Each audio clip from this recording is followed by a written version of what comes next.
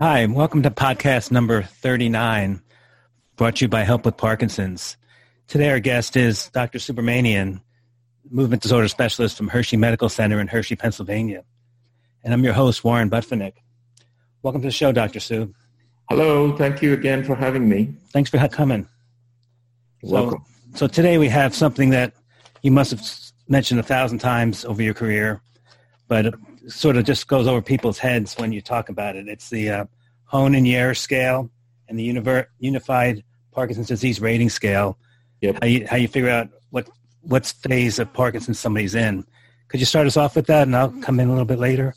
Sure. So Hoehn-Yahr scale is named after two very well-established neurologists, Melvin Yahr and Dr. Hoehn, two neurologists who were based out of mostly New York. They published in 1967 a rating scale for Parkinson's disease. And it's, for over the many years, it's remained gold standard for how we look at Parkinson's disease over time. Now, you have to remember that when this paper was published in 1967, Parkinson's did not have a lot of very good treatment. For example, carbidopa-levodopa, the medicine that we use a lot, was not yet available. So it was prior to the carbidopa-levodopa era. And at that time, mostly Parkinson patients were treated with medications that were not very effective. They had mild or very modest improvement in symptoms. So that is an important thing to remember while we talk about the staging. So at that time, they described 5 stages of disease. Stage 1 of Parkinson's disease, which they classified as the earliest stage, and it was mild. And one of the classic features is the involvement of only one side of the body, and what we call unilateral involvement. And there's almost no or minimal functional impairment. Symptoms of the Parkinson's disease at this stage are so mild that the person doesn't think or needs medical attention, or goes to see a physician, and oftentimes they might say, well, it's something that you can wait, you don't need to take medication yet, this sort of thing. But we're increasingly recognizing that early stage 1 disease, is an important stage when patients do need to seek medical attention, because we are increasingly becoming aware that earlier and earlier we treat, the better the outcomes are for patients. So it's important that patients in the earlier stage, even stage 1 disease, get evaluated and seen by a movement disorder doctor or a Parkinson's specialist. Now the second stage, or stage 2, is still considered early disease, but it's characterized by symptoms on both sides of the body, or what we call bilateral involvement. And there's very little involvement balance. So midline symptoms are very minimal. Patients don't have balance loss and things like that. But frequently, patients in stage 2 have lack of facial expression, have decreased blinking. They often have soft voice, fading volume. They may have slight slurring of their speech. They may also have slightly stooped posture, and they may have some general slowness in all activities of daily living, like shaving, grooming, applying makeup, putting on lipstick, eating, drinking, so on and so forth. And this is then called stage 2. So the big difference between stage 1 and stage 2 is that stage 1 only affects one side of the body. Stage 2 affects both sides of the body. Now, then comes stage 3. And in stage 3, you do need to have loss of balance. And there is a further slowing of the body. So the balance is compromised by the inability to make rapid and automatic changes that people generally are able to make. So for example, if you stand the patient and then stand behind the patient and try to tip them, they lose balance by having to take more than 2 or 3 steps. And this is considered stage 3 disease. Now in stage 4, patient able to walk unassisted, but are noticeably incapacitated. Many have to use a walker, and many people are not able to have independent lifestyle by the time they are in stage 4 disease. And usually they have bilateral disease with lots of spontaneous falling and loss of ability to work independently. So somebody has to help them in lots of activities. So this would be considered stage 4. Stage 5 is considered the highest stage of Parkinson's disease. This is when a person is confined to a wheelchair or to a bed. At stage 5, patients are unable to move or rise from a chair or get out of bed without help. They have tendency to fall. They have serious difficulty in movement. They're freezing, and they stumble around. And they usually require round-the-clock assistance. Frequently in stage 5, patients also have hallucinations and delusions. So these are the things that were in the 1967 paper.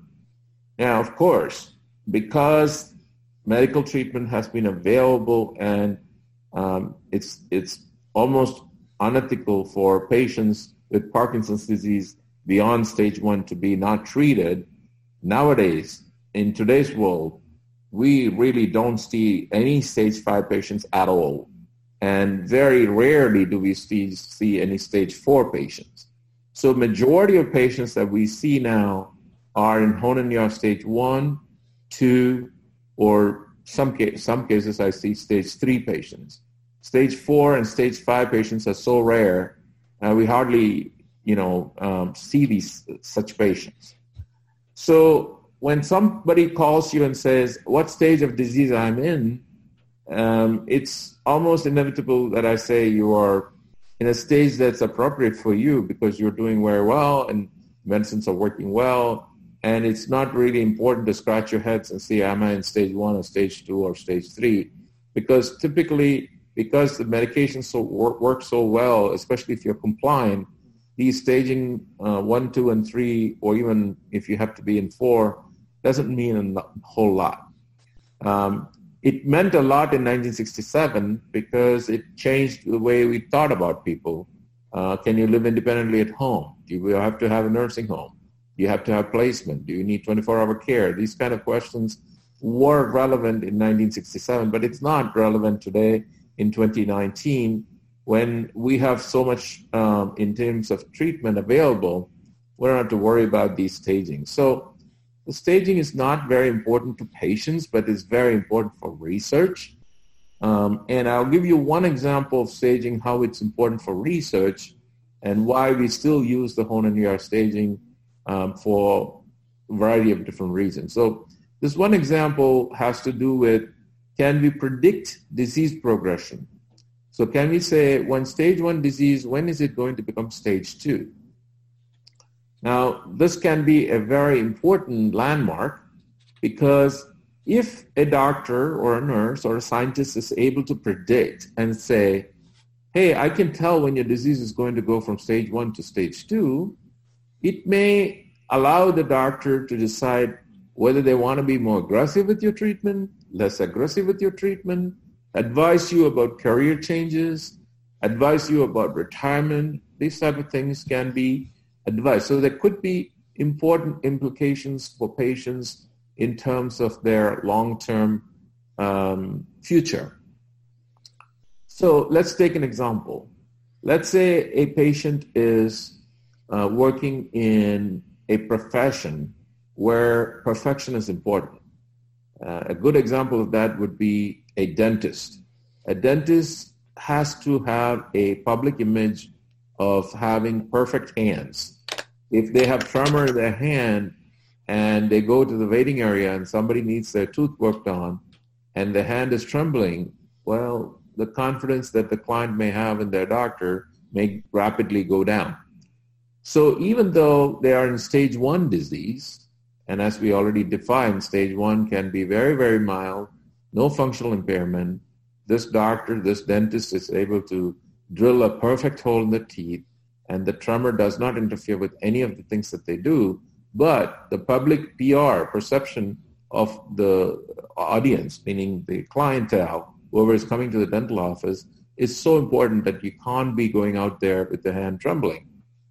So what do we as neurologists do? If you have a dentist who has Parkinson's disease, we get very aggressive. We give them very good treatment, and we try to control their tremor with exceptional high-quality medications. And sometimes we even give high doses of medicine, because it's important that if we don't treat their tremor aggressively, they lose their career. They cannot work anymore. And that's really not because of the tremor, but it's the public perception that the tremor is actually going to make their job harder to do. Now imagine this dentist is under my care, and I'm giving this person high doses of the medication. And if I can predict when this person is going to go to stage 2, when both their hands are going to be affected, the balance could be off, so they could start falling. At that point, the dentist may decide, you know what, it ain't worth for me to work anymore. I probably should take retirement or take a different profession, maybe go into a consulting business, or find a partner who would take over my practice, or go into entrepreneurship, where you can start setting up dental clinics and running it with somebody else, or some other profession, whatever. So this change in career, I would be able to do it better if I can predict. So we have a lot of studies, a lot of research studies going on, where we can look at stage 1 becoming stage 2. Can we predict whether stage 1 is going to become stage 2? And we have one such study going on in Hershey Medical Center, which is funded by the National Institute of Health, where we're looking at olfactory function, smell function. It turns out patients with one side affected can only smell from one side of their brain. And if they're both sides are affected, then both sides of the brain are affected for the smell function. So we can use the smell function as a predictor of when the disease goes from one side to the other, or at least we think it could be. So we're doing research to look for that. Another similar thing we're doing is to look at what we call transcranial ultrasound, where we can actually take a picture using ultrasound waves of the brain and predict whether disease goes from one side to the other. So this is an example of how, for research purposes, stage 1 and stage 2 is important. And one other last point that I like to make here is that medication will mask the symptoms. So let's go over that. If a patient is coming to see a doctor for the very first time, just been diagnosed with Parkinson's disease, they're not taking any medicines at all, well, in that case, it's easy for the doctor to say if only one side is affected or the other side is not affected. So if they're in stage 1, it's very easy to detect it. Now, if they're already treated with medicine and you wait for a few years, 3, 4, 5 years, whatever, then you want to detect whether one side is affected or both sides are affected. It's very hard to do that, because if the patient is taking medicine, the medicine, after all, goes to both sides of the brain, and it will suppress the symptoms on both sides of the brain. So in order to detect symptoms on the unaffected side, we actually have to ask the patient to stop the medicine. So, which is very hard to do, because if you're taking medicine for a long time, you say, okay, you should stop taking your medicine and come back to see us. It's not very practical, and it's very difficult for patients. So we compromise. We usually ask them to not take medicine just in the morning. They can take all their medicines until late in the evening, but first thing in the morning they come and they don't take their medicine. What we call practically defined off state. And we try to guess during that time whether the disease has gone to both sides or is just only on one side. It's still only a guess, and it's really hard because, again, as I said, it's very unpractical to take patients off medicines for a long time. So in summary, what we covered are the 5 stages of Hoehn and Yahr, as described in 1967 by Melvin Yahr and his colleague Hoehn. And between the two of them, they came up with these scales. But in today's practical world, stage 4 and stage 5 is extremely rare. We don't hardly see any of patients in that state of affairs.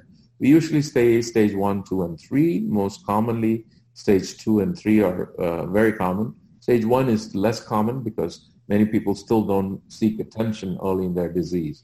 And then finally, I gave you some examples of how we use Hoehn and Yahr staging for research purposes and how to predict stage 1 how it transitions to stage 2, and how it might be important in certain professions, like, for example, a dentist, firefighter, things like that, where public perception of tremor can be quite disabling.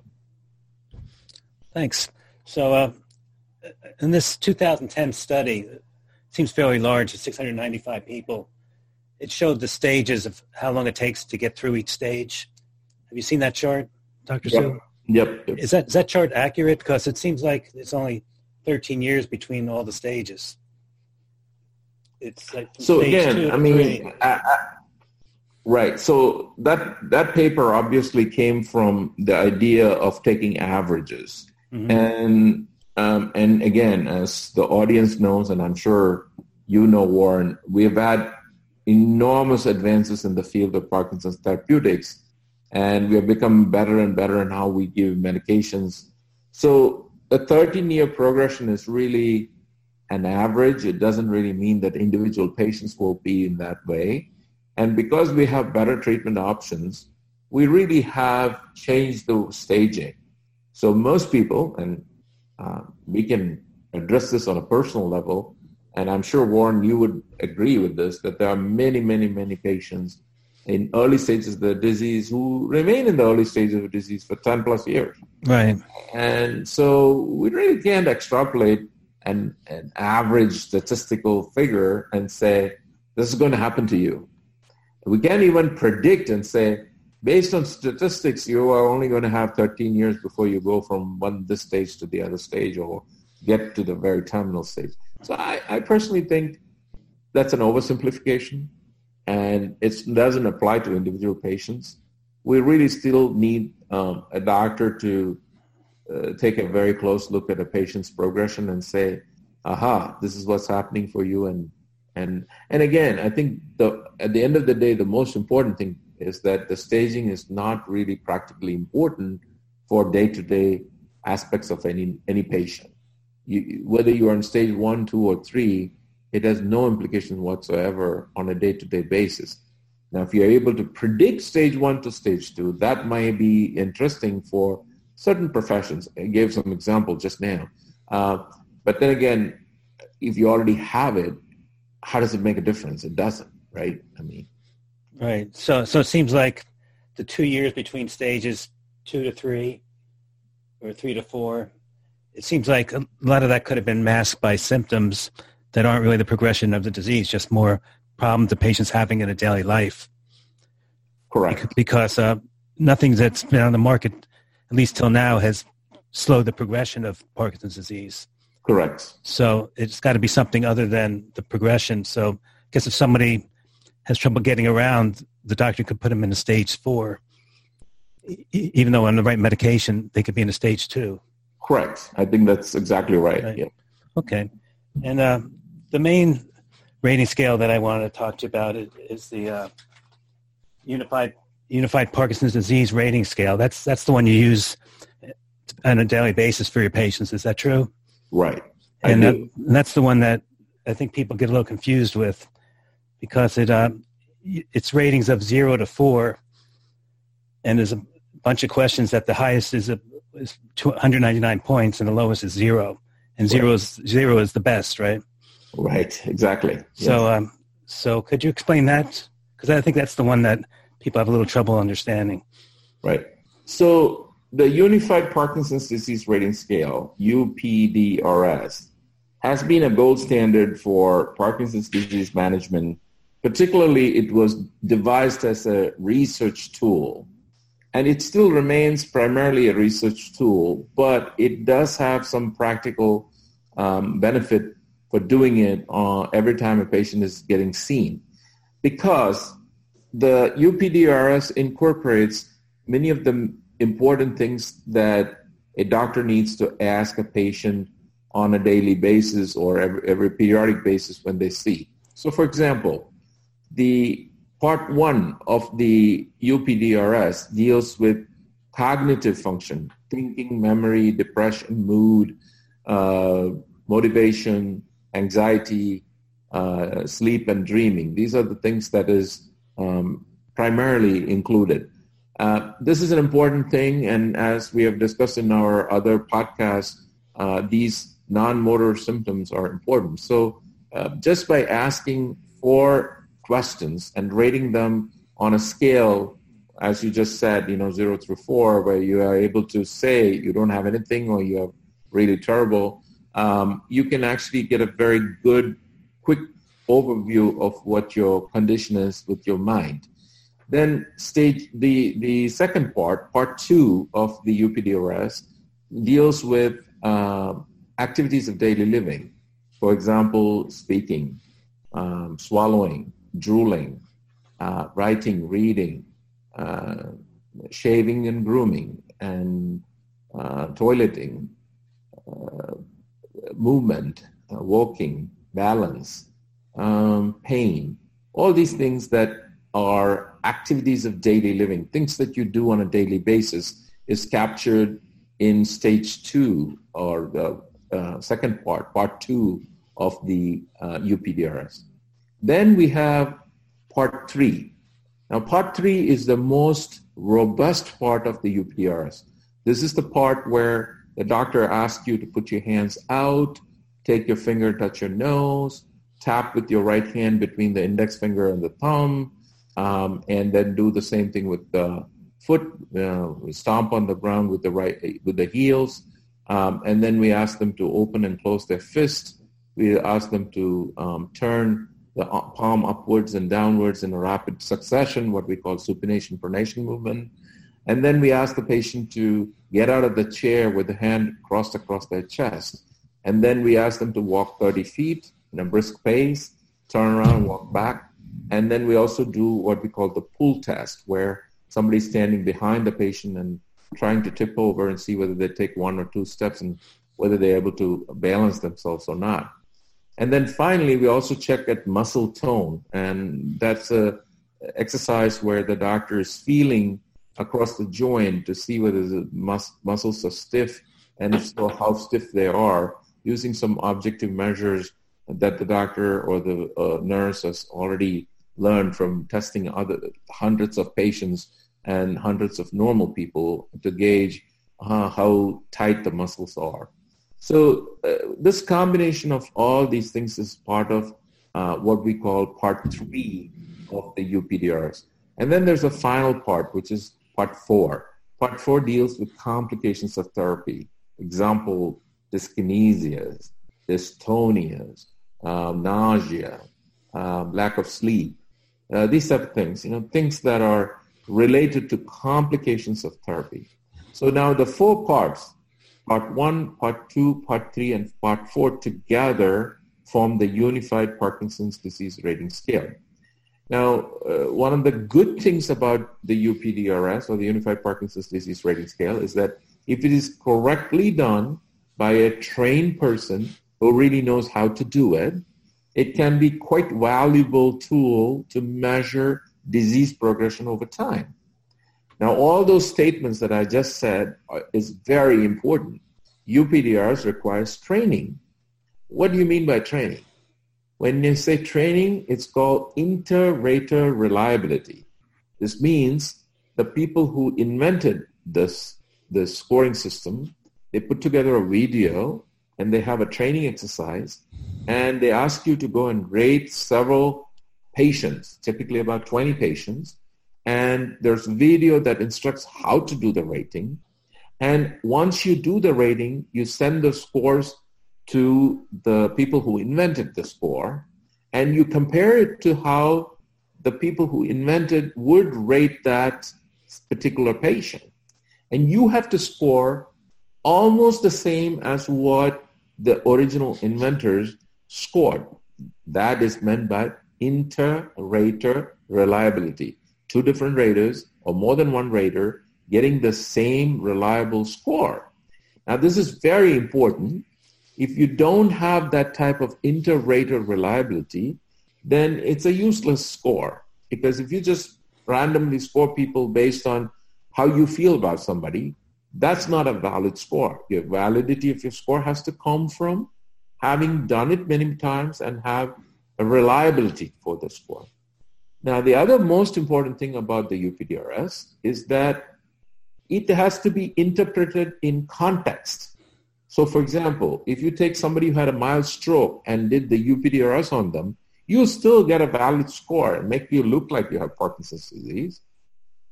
And you can make it even look like you have Parkinson's disease on one side of your body, because if you ask them to move their fingers and tap them, they wouldn't be able to do it because they had a mild stroke. Their facial expression may be a little bit down because they had a stroke again. The blink on one side of the eye may be a little less because they had a stroke. So a stroke patient can be made to look like a Parkinson patient if you didn't know the context. You didn't know that they had a stroke. Right? You didn't know what their history was. So in other words, UPDRS, or the Unified Parkinson's Disease Rating Scale, cannot be used randomly. It cannot be used in isolation. It cannot be used without proper training or inter-rater reliability. It is a tool, and it's a tool that is valid only when used in context, understanding the value of it, and also being properly trained and having had the experience to do a lot of these patients over a lot of period of time and becoming quite mastered the tool and know how to use it.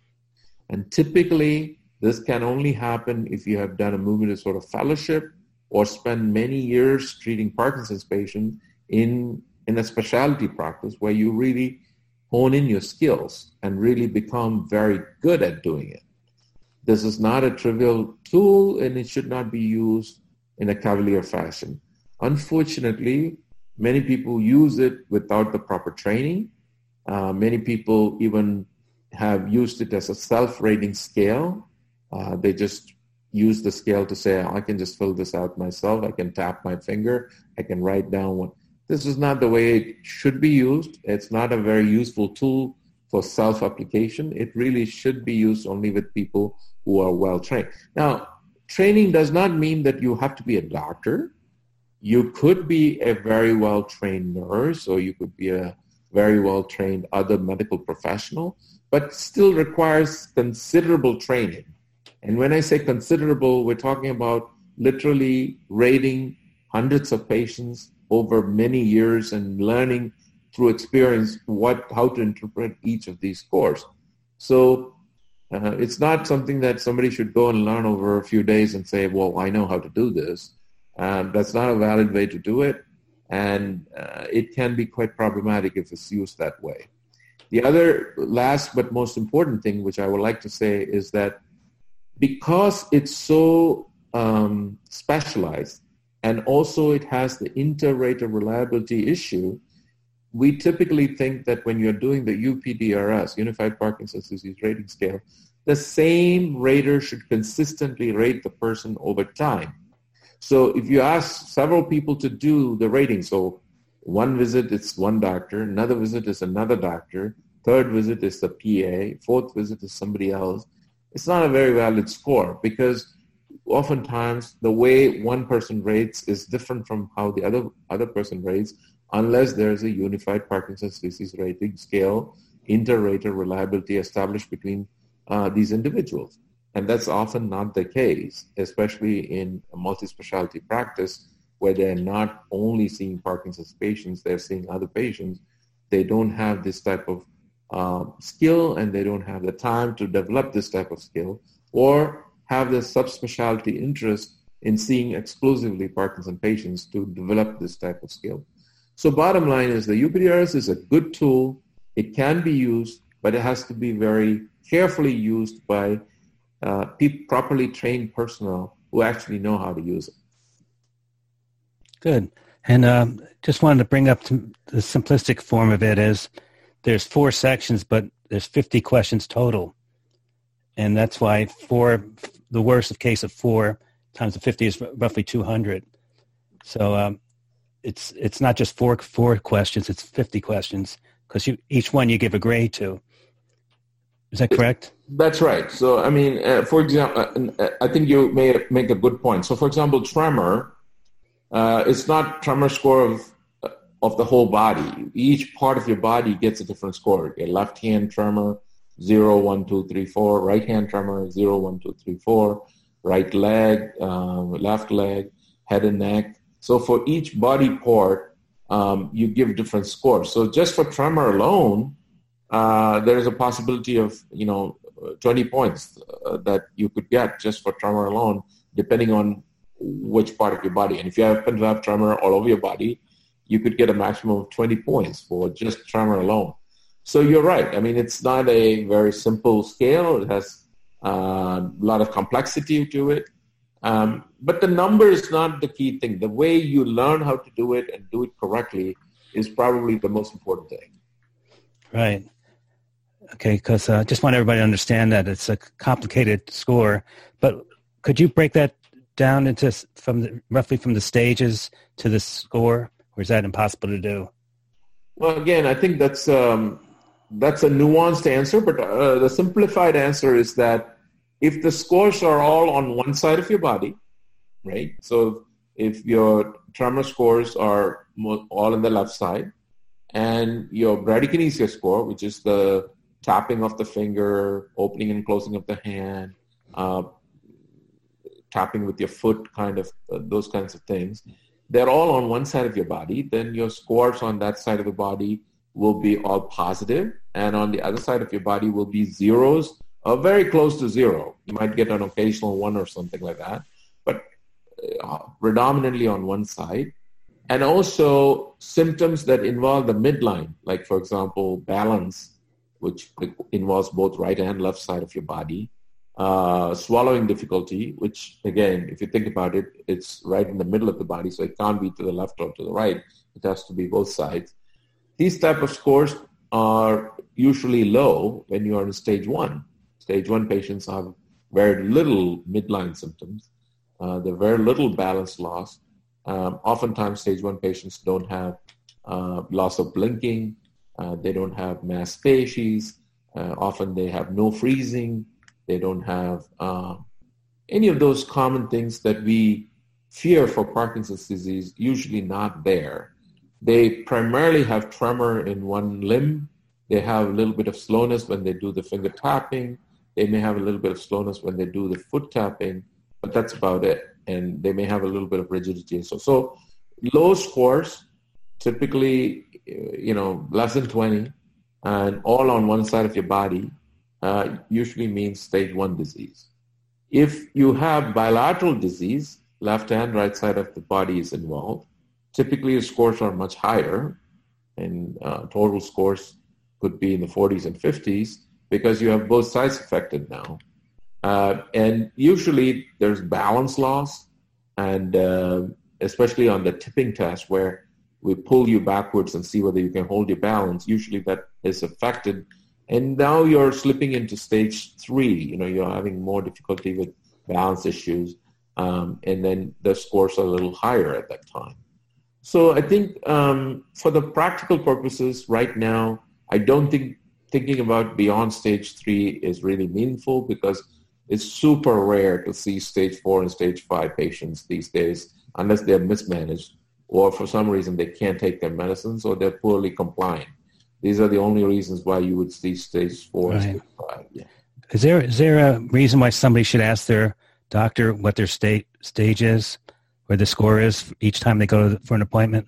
Not really. I think that's sort of giving you the false belief that the number really means anything. Right. I think more important is to ask the doctor, how am I doing overall? Am I doing well for having disease for X number of years? That, I think, is a much more useful term. And in most cases, the doctor can give a very good guesstimate for the stage of disease, like the years of disease that you've had. You've had disease for 10 years, how are you doing? If you're still in stage 1 after 10 years of disease, that's fantastic. That's lovely. If you are in stage 2 after 13 or 14 years, it's still lovely. Because most people wouldn't even expect that after 13 years, you'll be in stage 2 disease.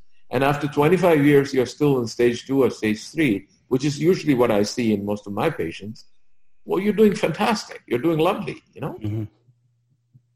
Good. Okay. And we have this other thing here I found, the Schwab in England, Activities of Daily Living. Yes. That kind of goes along with the Parkinson's testing. So all three things give 3 different things, right? I mean, so Hoehn and Yahr is a very simplistic, am I in stage 1, stage 2, stage 3, that kind of thing, where stage 1 means the one side of your body, stage 2 means both sides of the body, stage 3 is that your balance is affected, that kind of thing. It doesn't give granularity, it doesn't give details. If you do the UPDRS, Unified Parkinson's Disease Rating Scale, it gives you more granularity. What part of your limbs are affected, your fingers are affected, your foot is affected, and it also gives you functional scales for different things like eating, drinking, walking, sitting and getting out of bed, grooming, shaving, so on and so forth. It gives you some granularity of how the person is affected, how much they're affected. So the UPDRS is helpful in that way. The last part is the Schwab in England is how independent are you? How much dependent are you on somebody else helping you? Can you do things on your own? So basically, Schwab in England just asks you whether you are totally independent, which is 100%. 90% is that you need not totally. You need a little bit of slowness. You need a little bit of help with different things, but you still are independent. You don't need to ask anybody to help you out. And 80% is a little less, and 70% is a little less. And it's basically given by 10-point decrements. It's 100, 90, 80, 70, 60, like that. And basically, you are asking whether you're independent or not, how much independence you have for your day-to-day living. So all three measures give three different things, and they're all linked, and they're helpful. So typically, for research purposes, we need all three things. We need the Hoehn-Yahr, and we need the UPDRS, and we need the Schwab in England. So usually they all go hand in hand. We do all of them together. Okay. And I was thinking, do you think it pays for patients to stagger their visits to the doctor to make sure that they're not masking some bad side effects of the Parkinson's that normally they have at home that you wouldn't see in the office? That's an interesting thought. So we don't deliberately do that, but often by accident, that's how it happens. So if in February you saw the doctor at 8 a.m. in the morning and you're scheduled to see the patient again in 6 months, should you ask for an appointment in the afternoon so that the doctor can see how you are in the afternoon? It's not unreasonable. You can certainly think about doing it that way, because if you have a variable day and the morning is different from afternoon versus evening, having the doctor see you at different times may actually give them a better direct perspective of how you're doing. But usually when you come to a doctor, the doctor usually asks, how was your week? We don't go by how the patient is on a certain time in the room. Especially the experienced one, people who have movement disorder experience or worked with Parkinson patients for a long time, we recognize that when we see them at a particular moment, it could be deceptively good or deceptively bad. And just within an hour or two, it might be totally different. So we know that there can be a lot of variability. So typically we ask patients, how long is your on period? How long is your off period? And sometimes we use a diary, which is called the Hauser diary. Some of you may have seen this thing. It was devised by Robert Hauser, who's a movement disorder doctor in Tampa, Florida. It's basically every half-hour rating of whether you're off, on, awake, or asleep. And basically asks you to put a cross across each of those time points. And it also has two additional columns. It says on with the dyskinesia, on with troublesome dyskinesia. So you have all these things written down, and you just mark it for the whole day. Of course, when you're asleep, you just say asleep, asleep, asleep. When you're on and everything is working well, you just say on. And if you're on with dyskinesia, whether it's troublesome or non-troublesome, it can be a useful tool. In some people who have a lot of fluctuation, we sometimes give that to patient and say, fill this diary for a week so that we have some idea on how many off periods you are, how much dyskinesia you have. This is available on the internet. You can download it. You can fill it up. You do need to be trained to do it. So typically, we ask that the patient be shown a video of what troublesome dyskinesia is, what is non-troublesome dyskinesia, and what it looks like. And most of the movement disorder specialists have this type of video available. We certainly have it in our office. We can give that to you and you can look at it at your convenience in the office itself, or if you want to take it home and look at it and mail it back, you can do that. We have several copies of this video training tool. And sometimes we use it, but most often we just simply ask questions. How's your day like? Is your morning different from afternoon? Is there a dose relationship? When you took your medicine, how long does the medicine last? Does it wear off after 3 hours? And if so, when it wears off, can you tell it's going to wear off? Is it predictable, non-predictable? So these are classic questions that we all ask. And based on your answers, we decide how to modulate your medication. So again, I think it's a matter of knowing what to ask and having the experience and realizing how that might change somebody's lives. It comes down to knowing the detail and having the experience doing it for many years. Right. Yeah, because most people, the default time that they go to their doctor's offices would all be their best time of the day. Right. Eventually to get that way, but you need honesty with the patient to actually tell you these things, which I'm sure some of them sort of they're not always, giving it to you freely. Right. And this is more reason why you need to be seen by a specialist in a decent 45-minute visit. You couldn't do a 5-minute visit and get all these things done. Agreed. I think it's 5 minutes way too short, not sufficient to do a detailed exam. Right. Even 15 minutes is not sufficient or detailed. So I agree. I think we need to do it more. So. Right. Okay. You have anything else you'd like to add to this? This is. I think we did fine. I think it's a very good session. We covered a lot of things, and hope we do similar things more next week. Great. All right. Yeah. Have a good night. Wish you the same. Bye. Bye.